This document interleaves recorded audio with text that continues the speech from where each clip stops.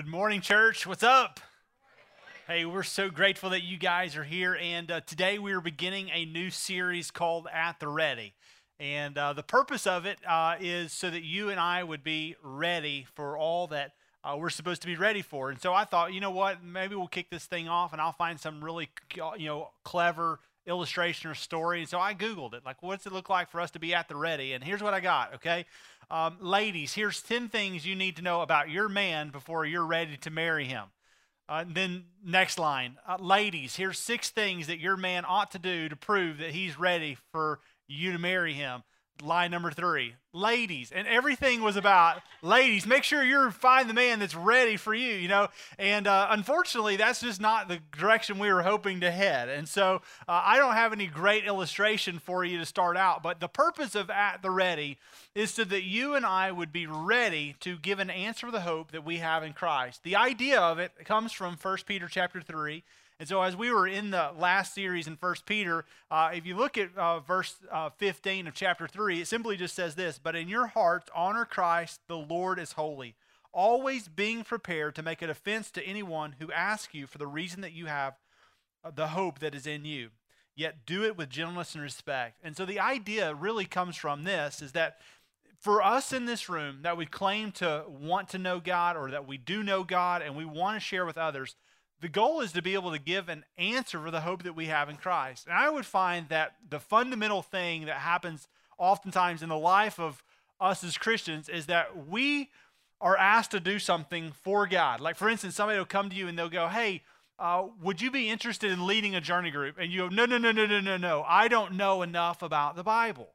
Or somebody would approach you about a really hard conversation or a discussion, and you go, "I don't know, let me get you in touch with my pastor." And you'll reach out on behalf of someone else, and you'll go, "I would love to go with you, but I don't have the answers." And God didn't design his word so that a handful of select people would understand it. But he designed the word so that all of us would be able to give an answer for the hope that we have in Jesus. And I would say that by and large, most of us that are in this room would say if we were asked some really difficult and challenging questions, that we probably wouldn't be quite ready to answer them. And you go, "Well, what do you mean? Like, what kind of questions?" Like, for instance, if somebody were to ask you, if your God is so good, then why does he allow so much evil and suffering in the world? How do you answer that? If people were to say, if God loves me so much, then why is it that God would banish me to hell if he loves me so much? That doesn't make sense. Or maybe somebody would ask us, if God is all-powerful and he's all-knowing and he loves us as his creation, then why in the world would he allow a storm like Irma or Harvey to exist? See, those are really challenging questions, and those are all questions that are deserving to have some really biblical, solid biblical answers to. And the question is, are there biblical answers? And if so, where do we find them? And naturally, as a pastor, I'm going to go, well, we find them in God's word. But here's a good question. How do we know that God's word can be trusted? Like, how do we know that it's reliable? After all, didn't a bunch of men write the Bible? And if a bunch of men wrote the Bible and they're fallible and sinful, then how in the world would we ever claim to say that God's word is infallible and that it's perfect in every way? Like, that doesn't make any sense.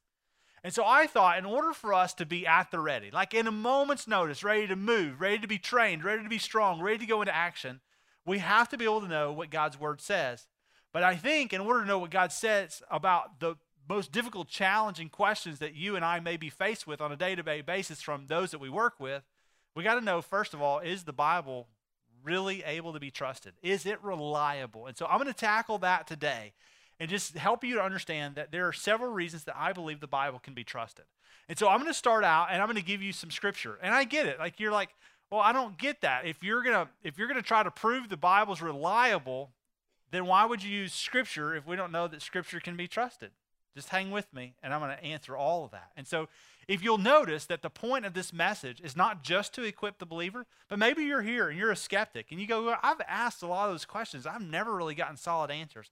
I hope that you'll join us over the next few weeks, because this series is for everyone. And maybe you have some friends out there that you're like, they're knuckleheads, and they ask me the hardest questions, and they just get me all stirred up. Well, the reason you're stirred up is because you don't have adequate answers. And we don't have adequate answers, then guess what? We're squeezed. And when we get squeezed, what? Things come out, right? And so that's the key, is to find solid answers. So let's pray for together, and then we're going to dive in, okay? God, we love you. We thank you for today. We ask you would use this time for your glory and our good. And we pray, God, that you would reveal yourself to us through the word, but also, God, help us to just look at other evidence that would suggest that you are who you say you are and you will do what you say you will do. So, God, would you just use the next few minutes that we have together to make us strong, to train us up, to do whatever it is that you call us to do at a moment's notice. In Jesus' name we pray. Amen. So if you have your Bible, I encourage you to turn with me. And I want to turn a few different places. You're going to mark a few. So go to 1 Corinthians chapter 2. If you're kind of new to church, you're like, I don't even know where that is. Well, it's in the New Testament, which is the latter part of your Bible. And so if you come to the New Testament, you're going to Matthew, Mark, Luke, and John. That's the Gospels, the good news of Jesus, and all about his death, his burial, his resurrection, and all his life and ministry. And then you're going to come to a book called Acts, which is about the early church. And then you're going to have letters that were written by Paul. And so after Acts, you got Romans, and then after Romans, you got 1 Corinthians. So in 1 Corinthians chapter 2, and then later on in the New Testament, you're going to come another book called 2 Timothy. And so if you go to 2 Timothy, it's right after what? 1 Timothy. Good job. You are really sharp, okay? And so it's going to be in a collection of T's. You got 1 and 2 Thessalonians, then you got 1 and 2 Timothy. And so if you go too far, you're going to end up in Titus, okay? So go backwards. And then the last book that we need to look at is 2 Peter, okay? And that comes after what? 1 Peter. Good job, okay? So if you'll grab those, I want to start with 1 Corinthians chapter 2, and we'll look at 6 through 16. And I want you to just kind of read along with me. And if you don't have your Bibles, we'd love to bless you with one. You can go by our resource center as you leave today. We'd love to hand you one. Or we'll put it for you up on the screen. And in verse 6, it says, "Yet among the mature we do not impart wisdom. Although it is not a wisdom of this age or of the rulers of this age, we are doomed to pass away. But we impart a secret and hidden wisdom of God, which God decreed before the ages for our glory." So in part, he goes, we have some truth that we would like to impart. And we want to impart this secret, and it's a hidden wisdom of God. So it seems to be that it's a truth that not everyone seems to understand. And it's one that God has declared for his glory throughout the ages. Now, interesting enough, look at verse 8. "Now, none of the rulers of this age understood this, for if they had, they would not have crucified the Lord of glory." For instance, he goes, here is a word from God that's been given, and he says, if people understand the revealed word that seems to be a mystery, he goes, it's very clear that if everybody got it, they wouldn't have killed Jesus, right? Agree? And so then he goes on, he says, "But as it is written, what no eye has seen, nor ear has heard, nor the heart of man imagined, what God has prepared for those who love him. These things God has revealed to us through the Spirit." Now you can underline that. Because the idea here of this text, as Paul writes to this church in Corinth, is that whatever it is that we have that we would claim to be from God seems to be something that God has, what? Revealed. Matter of fact, if you look, it says in verse 11, For who knows a person's thought except the spirit of that person, which is in him? So also no one comprehends the thoughts of God except the Spirit of God. So the idea is this: the only way that you would truly know someone is if someone wrote about what it was they were thinking. For instance, you and I could observe whatever they're thinking. And oftentimes we do that. We're like, oh my gosh, he's crazy. He must be out of his mind. But you really don't know if he's out of his mind because you're not in his mind. The only way you could ever know if somebody was out of their mind is if they were to tell you they were out of their mind. The only reason you know about a person is if they decide to autograph it, or autobiography. If they write and reveal themselves to you. That's the only way you can truly know that person. Now, what's interesting is that's what Paul is writing to the church in Corinth. The only way you and I know God is if God reveals himself to us. We don't have the intellect. We're not smart enough to figure out the mind of God. In our finite nature, we are not able to discern an infinite God. In our fallible and sinful humanity, we're not understanding how it is to be holy and infallible, to be a perfect God. And so we only understand God because in some way he's revealed himself to us. And so the question is how does he reveal? Well, in verse 12 answers it. Now we have received not the spirit of the world, but the Spirit who is from God, that we might understand the things freely given to us by God. And we impart this in words not taught by human wisdom, but taught by the Spirit, interpreting spiritual truths to those who are spiritual. So if you have your Bible, you could just make a little note out in the margin that God has to reveal himself. And that's what the Scripture is all about. It's about God revealing himself to mankind. Matter of fact, if you look at verse 14, it says, the natural person does not accept the things of the Spirit of God, for they are folly to him. And he's not able to understand them because they are what? They are spiritually discerned. The spiritual person judges all things, but he himself is judged by no one. For who has understood the mind of the Lord so as to instruct him? But we have the mind of Christ. The only way you understand God is if God makes himself known. Got me? So you go, okay, that's great, but why? Like, what's the person? If God reveals himself, then why does he reveal himself? And what's the purpose of it? And how does he do it? And so in 2 Timothy chapter 3, verse 16, Paul writes to his buddy Timothy, and he answers the question for us in that second book. And he says, all Scripture is breathed out by God. So if he's writing to the church of Corinth, and he's saying all of the Bible that you and I have is God's word revealed to man, then we need to understand that he reveals it as he inspires it. Matter of fact, that's what it says. All Scripture is breathed out by God. What the purpose of God revealing and inspiring? And here it is. So it'd be profitable for teaching, for reproof, for correction, and training in righteousness, so the man of God may be competent and equipped for every good work. Matter of fact, if you just caught this, the reason for God's word to be revealed to you and inspired by him is so that you would be ready for every good work. That whatever it is that God calls you to, in a moment's notice, you're ready to respond. That as the enemy attacks, the adversary comes to you, that you would be ready to respond, that you would stand firm, and that you would be adequately equipped with every good work through the word that has been revealed and inspired by God to you. Interesting? Now, Peter also, he writes in 2 Peter chapter 1, he says, for we did not follow cleverly devised myths when we made known to you the power of the coming of our Lord Jesus Christ, but we are eyewitnesses of his majesty. Now, do y'all like what I did to you? I asked you to go to 1 Peter 2, and then I went to 1 Peter 1. Did you see it? Or did y'all see that earlier? No, y'all didn't catch that. I think I said go to 1 Peter 2, or I don't remember. So in 2 Peter chapter 1, though, you see that it's interesting because he says, for when we received honor and glory from God the Father, the voice was borne to him by the majestic glory. This is my beloved Son. Now, Peter is writing, and he's writing about the transfiguration. And what he's saying is, he goes, I remember going, and I remember the encounter between God and his Son, Jesus. And he received honor and glory from God, and the voice came, and it was a majestic one. And what did it say? This is my beloved Son, with whom I am well pleased. We ourselves heard the voice born from heaven, for we were with him on the holy mountain, and we have something more sure, the prophetic word. So what he says, he goes, I remember being on the mountain as God revealed himself, and I remember being there, and I remember him saying in a majestic voice that this is my Son with whom I am well pleased. But he says, but God has given us something more. Even though I saw with my own eyes and I heard with my own ears about what God was doing, he has given us something more complete and more sure than that.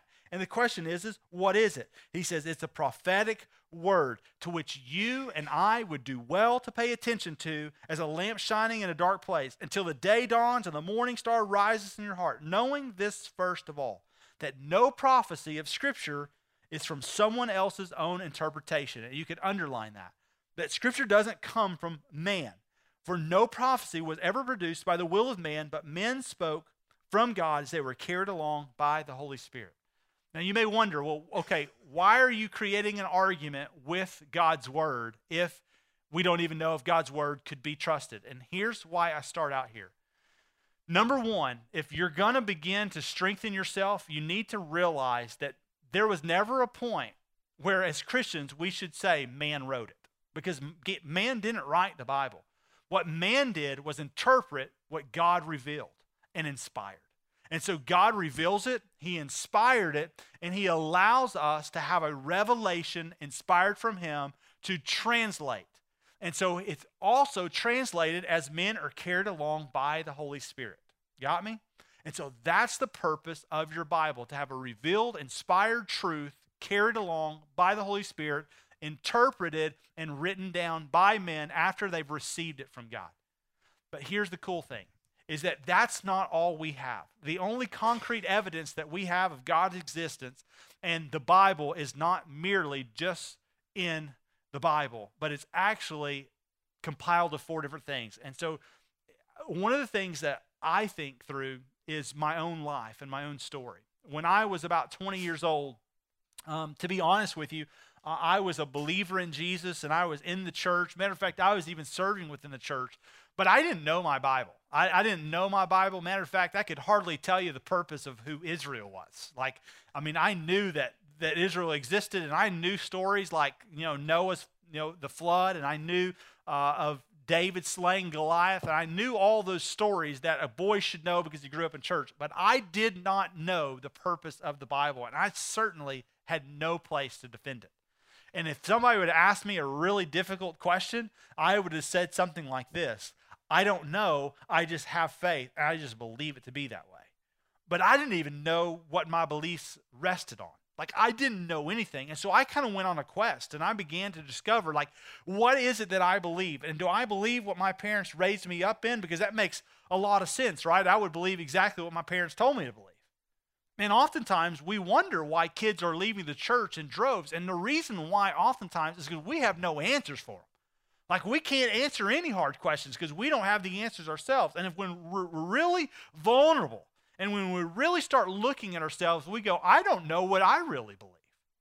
And so the question is do you believe the Bible simply because a pastor stands up here and gives you some scriptures and says, look, Paul says that this was revealed by God. Hey, look, Paul says it was inspired. Hey, look, Paul says this is useful for teaching and correcting and rebuking and training in righteousness. Hey, we should all believe that. And the answer is that's not why I believed it all. I believe it all because I began to go on a quest. And what I've discovered is something that many people have discovered along with me before me. And that there are a few things that help us discover that the Bible is true. And there are 4 things that I believe that you could build all of the evidence on. And one of them is simply this: the Bible's production. Okay? The production of the Bible. You go, I don't understand what you're talking about, how it is printed, how it's made. No, the production of it is this: it's how you and I received it.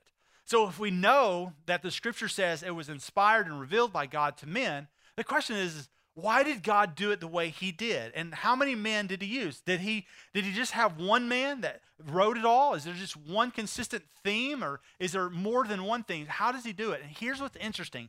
Think about this. The Bible is made up of a collection of 66 separate books. Now, matter of fact, the reason you have the word Bible is because it comes from the word biblia, which literally means books. And so the Bible is a compilation of 66 different books. In the very beginning, in Genesis, it starts with, in the beginning, God created the heavens and the earth.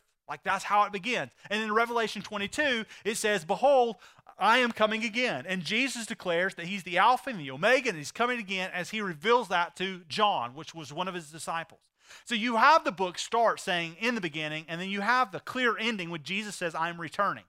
And you see this incredible picture of all that's taking place from Genesis to Revelation. But the question is was that just something that a handful of men sat around a campfire and dreamed up? Hey, we're going to come up with a mixture of really cool stories, and we're going to make some things out of mind, like Jonah getting swallowed by a big old fish, and we're going to see guys call down fire from heaven. It's going to be awesome. Everybody's going to believe that. No, it's not how it works. Man is not smart enough to come up with this, and they certainly can't do it with so much unity in the midst of so much diversity. What I mean by that is this: 66 books, but they were written over a period of 1,500 years. 1,500 years on 3 different continents: Africa, Europe, and Asia. 3 different languages. You had Hebrew, you had a sprinkling of Aramaic in Daniel, and you had Greek in your New Testament.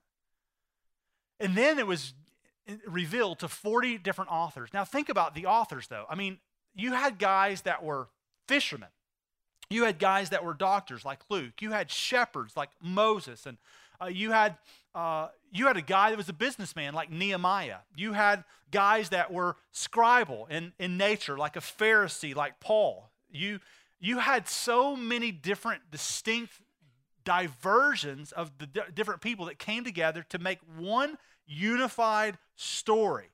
I mean, think about this. Even on the continents, in the continents, you had so many different ethnicities and backgrounds, even civilizations. You had Israel and Egypt, you had Syria, you had Babylon, you had Persia, you had Rome. And sprinkled in that, you had the Moabites and the Amorites and the Philistines and all these different people looking into all this story. And God uses all of this to reveal unity and truth about who he is.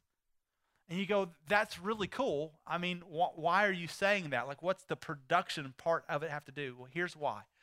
If I were just to ask 5 of you to go and write a narrative about life and about what it meant and to bring you back after 1 year time, there would be parts of what you wrote that overlaid upon each other, but there would be parts of what you wrote that were distinctly different because of your cultural experience, because of your ethnicity, because of your background. And that would certainly be the case if we took not only 5 of you, but we sprinkled in you 5 with a handful of other people from 3 different continents. The reason why is because man in our own place cannot inspire such a consistent and unified truth. It has to be something that's outside of man, because we couldn't do it, especially when Moses and Paul didn't know each other, especially when Nahum had no idea who Peter was, especially when John had no idea that Noah would be a part of the story that Moses would write. Do you see that? So you've got these distinct differences, yet you have something that's happening, and that is in the Old Testament that it was widely accepted and being circulated by AD 90. So within 60 years of Christ's death, you basically have the Old Testament, and the Septuagint has been widely accepted in the church, and at the Council of Jamnia, it was already supported within 60 years of Jesus. Now, the Old Testament was already supported and been circulating, but by this time, 90 AD, the Council of Jamnia, the New Testament would have been circulating as well. Now, although it was not eventually, in terms of concreted down and supported by a council, it was widely circulated and people knew about it. But it wouldn't be until about AD 367 at the Council of Athanasius that you would see that the New Testament was to be supported and eventually fully canonized at the Council of Hippo at AD 393.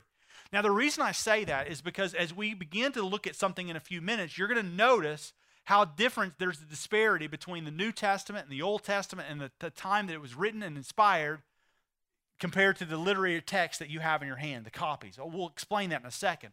But it's important to know that the production was unique. Got me? Like, it doesn't happen like this in most compilations or book series. The second thing is the preservation, like the preservation of your Bible. Like, how is it that you and I still have a copy of this after the first writings literally being thousands of years old? Like, how do you still have that in your hands? Especially when you have guys like Diocletian, the Roman emperor in 303 AD. He ordered the destruction of all Christian churches and all Bibles to be burned, yet you still have a copy in your hand. There was a guy named Voltaire. He was a French infidel in the 1700s. In 1778, he said this: within 100 years of my death, the Bible and Christianity will be wiped off the face of the earth.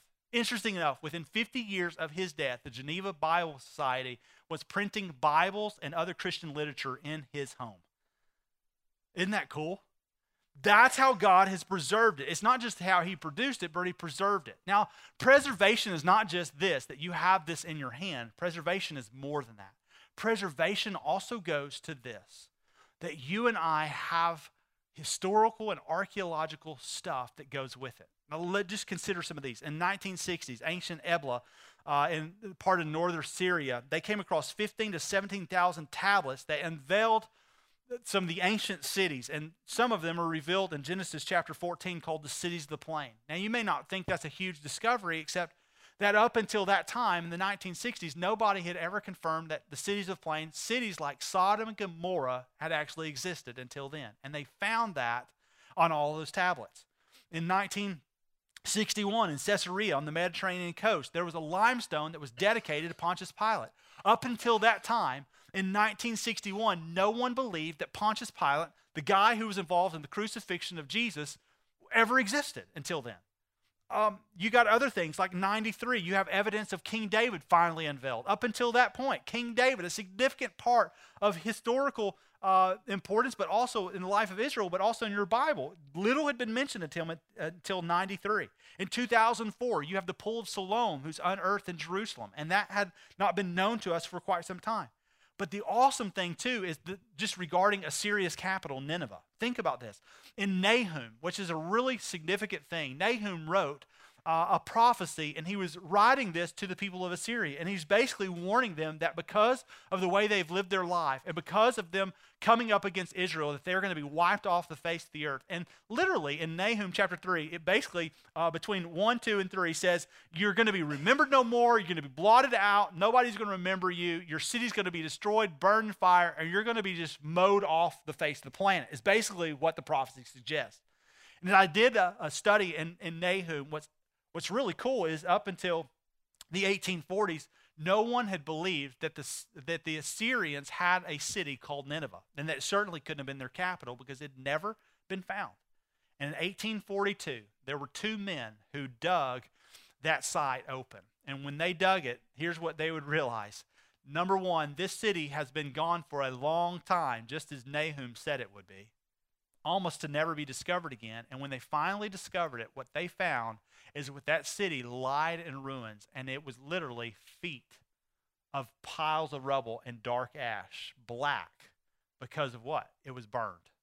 That happened in 1842. And that next year, 1843, Isaiah 20 mentioned a king called Sargon, and they found the things about him as well in that same dig site in 1843. So that's evidence of who God is.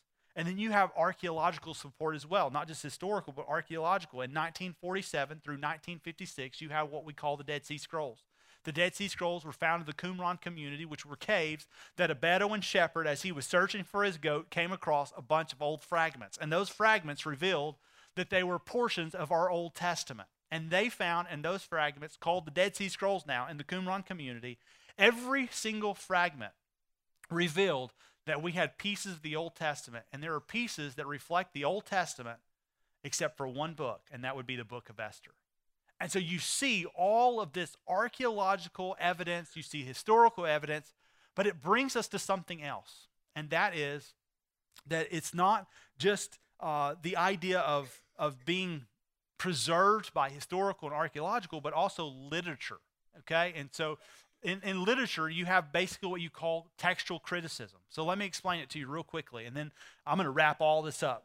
Textual criticism is based off of the author, the original manuscript, and the numbers we have to overlay on top of the original manuscript. And so oftentimes you don't have original manuscripts. All you have is an author, right? And so what I mean by that is a guy like Tacitus, a Roman historian. When he writes, he wrote about 100 years after Jesus. He's a guy who you'll hear like Josephus that wrote about Jesus and wrote about things that were happening in that culture. You don't have any original manuscripts. All you have are copies of the originals, and they began to circulate about 1100 AD. So if you do the math, that's 1,000 years after the original authorship. And so people would assume that because it has Tacitus' name on it and that he was a historian in that day, that this must be his. But it was 1,000 years after the original copy. So all you've got is textual criticism. You take and you can see and read what you found 1,000 years later and go, I think that's who that is, and I think this is his writing. You did the same thing with Julius Caesar. Julius Caesar, 1,000 years after it was written. You do the same thing with Homer's Iliad. The thing is Homer's Iliad only has 12 manuscript copies, and they're all dated 1,000 years after the fact. You've got Aristotle, who he wrote most of his stuff within about 300 and 384 to about 322, so 300 years before Jesus. He wrote most of his stuff. You got 49 manuscript copies, but the earliest that they were ever found was 1,000 to 1,100 years after Jesus. So 1,400-year discrepancy. No original copy, a heck of a long time of a gap, and then you've got some copies and manuscripts. And the copies and manuscripts are 10 manuscripts of Julius Caesar, 20 manuscripts of Tacitus, 12 of Homer's Iliad, 49 of the Greek philosopher Aristotle, and then you come to your New Testament. And your New Testament, I told you earlier, was widely circulated within years of Christ. The Old Testament circulated within years of Christ, supported the Old Testament at 90 AD at Council of Jamnia, 363, 364, etc. Later on, within 300 years, basically, of their writings. And here's how many manuscript copies you have of the New Testament alone. 25,000 copies. So if you were taking Homer's Iliad, I could hold it in my hand. If I were taking Tacitus, I could hold it in my hand. If I were taking the New Testament alone, you have a lesser gap, and you have a bigger pile of manuscripts. If I were to stack them one by one on top of each other, it would go over a mile high of New Testament manuscripts alone. Make sense? So there is more documentation and more reliability than other books that we would consider to be plausible copies of the original from other authorship. So that strengthens your backbone. And so you've got production, you've got the idea of preservation, but you also got prophecy. Prophecy is what confirms other things. I'll tell you that prophecy is not found in many other places. For instance, most religions are built off of philosophy. And so it's the idea of it is to give you philosophical ideas, not historical or prophetical ideals. Like you don't have a lot of history in the Quran. You don't have a whole lot of history in the Geneva Watchtower Society. You don't have a lot of history in the Book of Mormon. You have a lot of philosophy. Why? Because those that philosophize, they can philosophize a lot about a lot of things, and they don't ever have to get anything wrong. Why? Because anybody can interpret it by their own mind. But when you start giving historical events based off of prophecy, things that you said would come to pass and would be true, it kind of changes the game a little bit. Matter of fact, the Bible has over 2,500 prophecies. 2,000 of them have been fulfilled. I'll tell you, the chances of just 48 prophecies coming true in the Bible would be like you winning the lottery 22 times in a row. That's pretty alarming, right? And some of you are like, well, Pastor, I don't really play the lottery. Yeah, you do. You just don't pray about it, right? But you play it, and you don't ever tell me about it. But that's the idea, though. That's how incredible this is. Now, I'll tell you this. The Quran, the one prophecy that you would find in it would be that Muhammad is going to return to Mecca, and it hasn't happened. You had Judge Charles Taze Russell. He was the founder, the chief president of the Jehovah's Witness and the Watchtower Bible Society, and he made multiple prophecies about Jesus' return, all dating back to the late 1800s, and time again, he was wrong. And every single one of them that he ever prophesied was wrong. Why? Why is it that we should hold fast to the Bible? Merely because of the prophecy alone. I love Sir William Ramsay. He is one of the greatest historians that there ever was. He even said this about Luke. He said Luke was a historian of the first rank. And he says he is one that could be placed among the greatest historians of all time. Why? Because your Bible is prophetic and it's historical. And it's been preserved and produced by God on purpose so that you would see how incredible he is. And it should strengthen your backbone. And the last one is this, is just the power of the Bible. And I'll close with this, with just my story. The reason that I think you and I should be prepared to give an answer for other people, mostly, is because of the power the Bible produces. It's Hebrews 4:12. For the word of God is alive and active. You've heard this. It's sharper than a double-edged sword. It penetrates through the dividing soul and the spirit, joints the marrow. It judges the thoughts and the attitudes of the heart. The reason that you and I should believe the Bible to be true more than anything is because the Bible has a way of taking a man like me and showing him my sin. It shows me who I am. It shows me the holiness of God. It shows me that in my sin, in my depravity, in my finite nature, that God is infinite, that he's pure, that he's holy, and that he loves me enough that he would send his one and only Son, the homoiostos, the begotten Son of God, the same stuff as God, to man on earth to give up his life, to bear a sinful death that should have been rightfully mine. He lays his life down for me so that I may have new life in Christ. And as I live a new life in Christ, I'm not changed because I'm morally something special, because I'm not. I'm changed because the Spirit's work in my life revealed to me by God through the truth of His Word, which now shows me who I was in error against God and who God is and how He makes me right, although I'm constantly doing the same thing over and over and over again. And I'll tell you that if you're an agnostic or an atheist in here, or maybe you have a friend that is, and y'all have conversations about the Bible, and you go, you know what, this is really good stuff. And I love the fact that predictive prophecy has come true, because I use that all the time. And maybe you're here and you go, and I love the fact that the Bible's been preserved over time, and that even Voltaire, he would say it would be gone, and it wasn't. I love the things that you've given me. I love the fact that God produced it over a period of 1,500 years and 40 different authors and all the different backgrounds and society, all that. But I'll tell you, even if they have an answer for all those, the one thing they can't answer for is how you used to hang out together. And you used to do things together. And you used to say obscene things about God. And you used to use His name in vain. And you used to say things like, there's no God. And man, we're going to die in hell together. But then one day, God revealed Himself to you and He changed your life. And you guys have been going separate paths ever since. And though you've had lots of great discussions, you can't seem to convince them. Well, the one thing that they can never argue is life change. They cannot argue how you once were one way and now you seem to be another. Why? Because there's nothing, no evidence in the world that can actually give credence to the fact of what God has done in your life. And so they cannot dispute that. And so is it important for us to know our Bibles and to be prepared in an instant to give a hope for what we have in Christ and to live our lives differently as a result of what we've discovered? And the answer is yes, because they cannot dispute life change and the power of the Bible in our lives. Let me pray for us. God, I thank You for today, and I pray, God, that You would use all of these facts, all of this information to remind us of who You are. And Father, we thank You, God, for all the ways that You have preserved the Bible. God, we thank You, Lord, for the way that You produced it through so many people, but yet to have such a unifying message in the midst of all the diversity.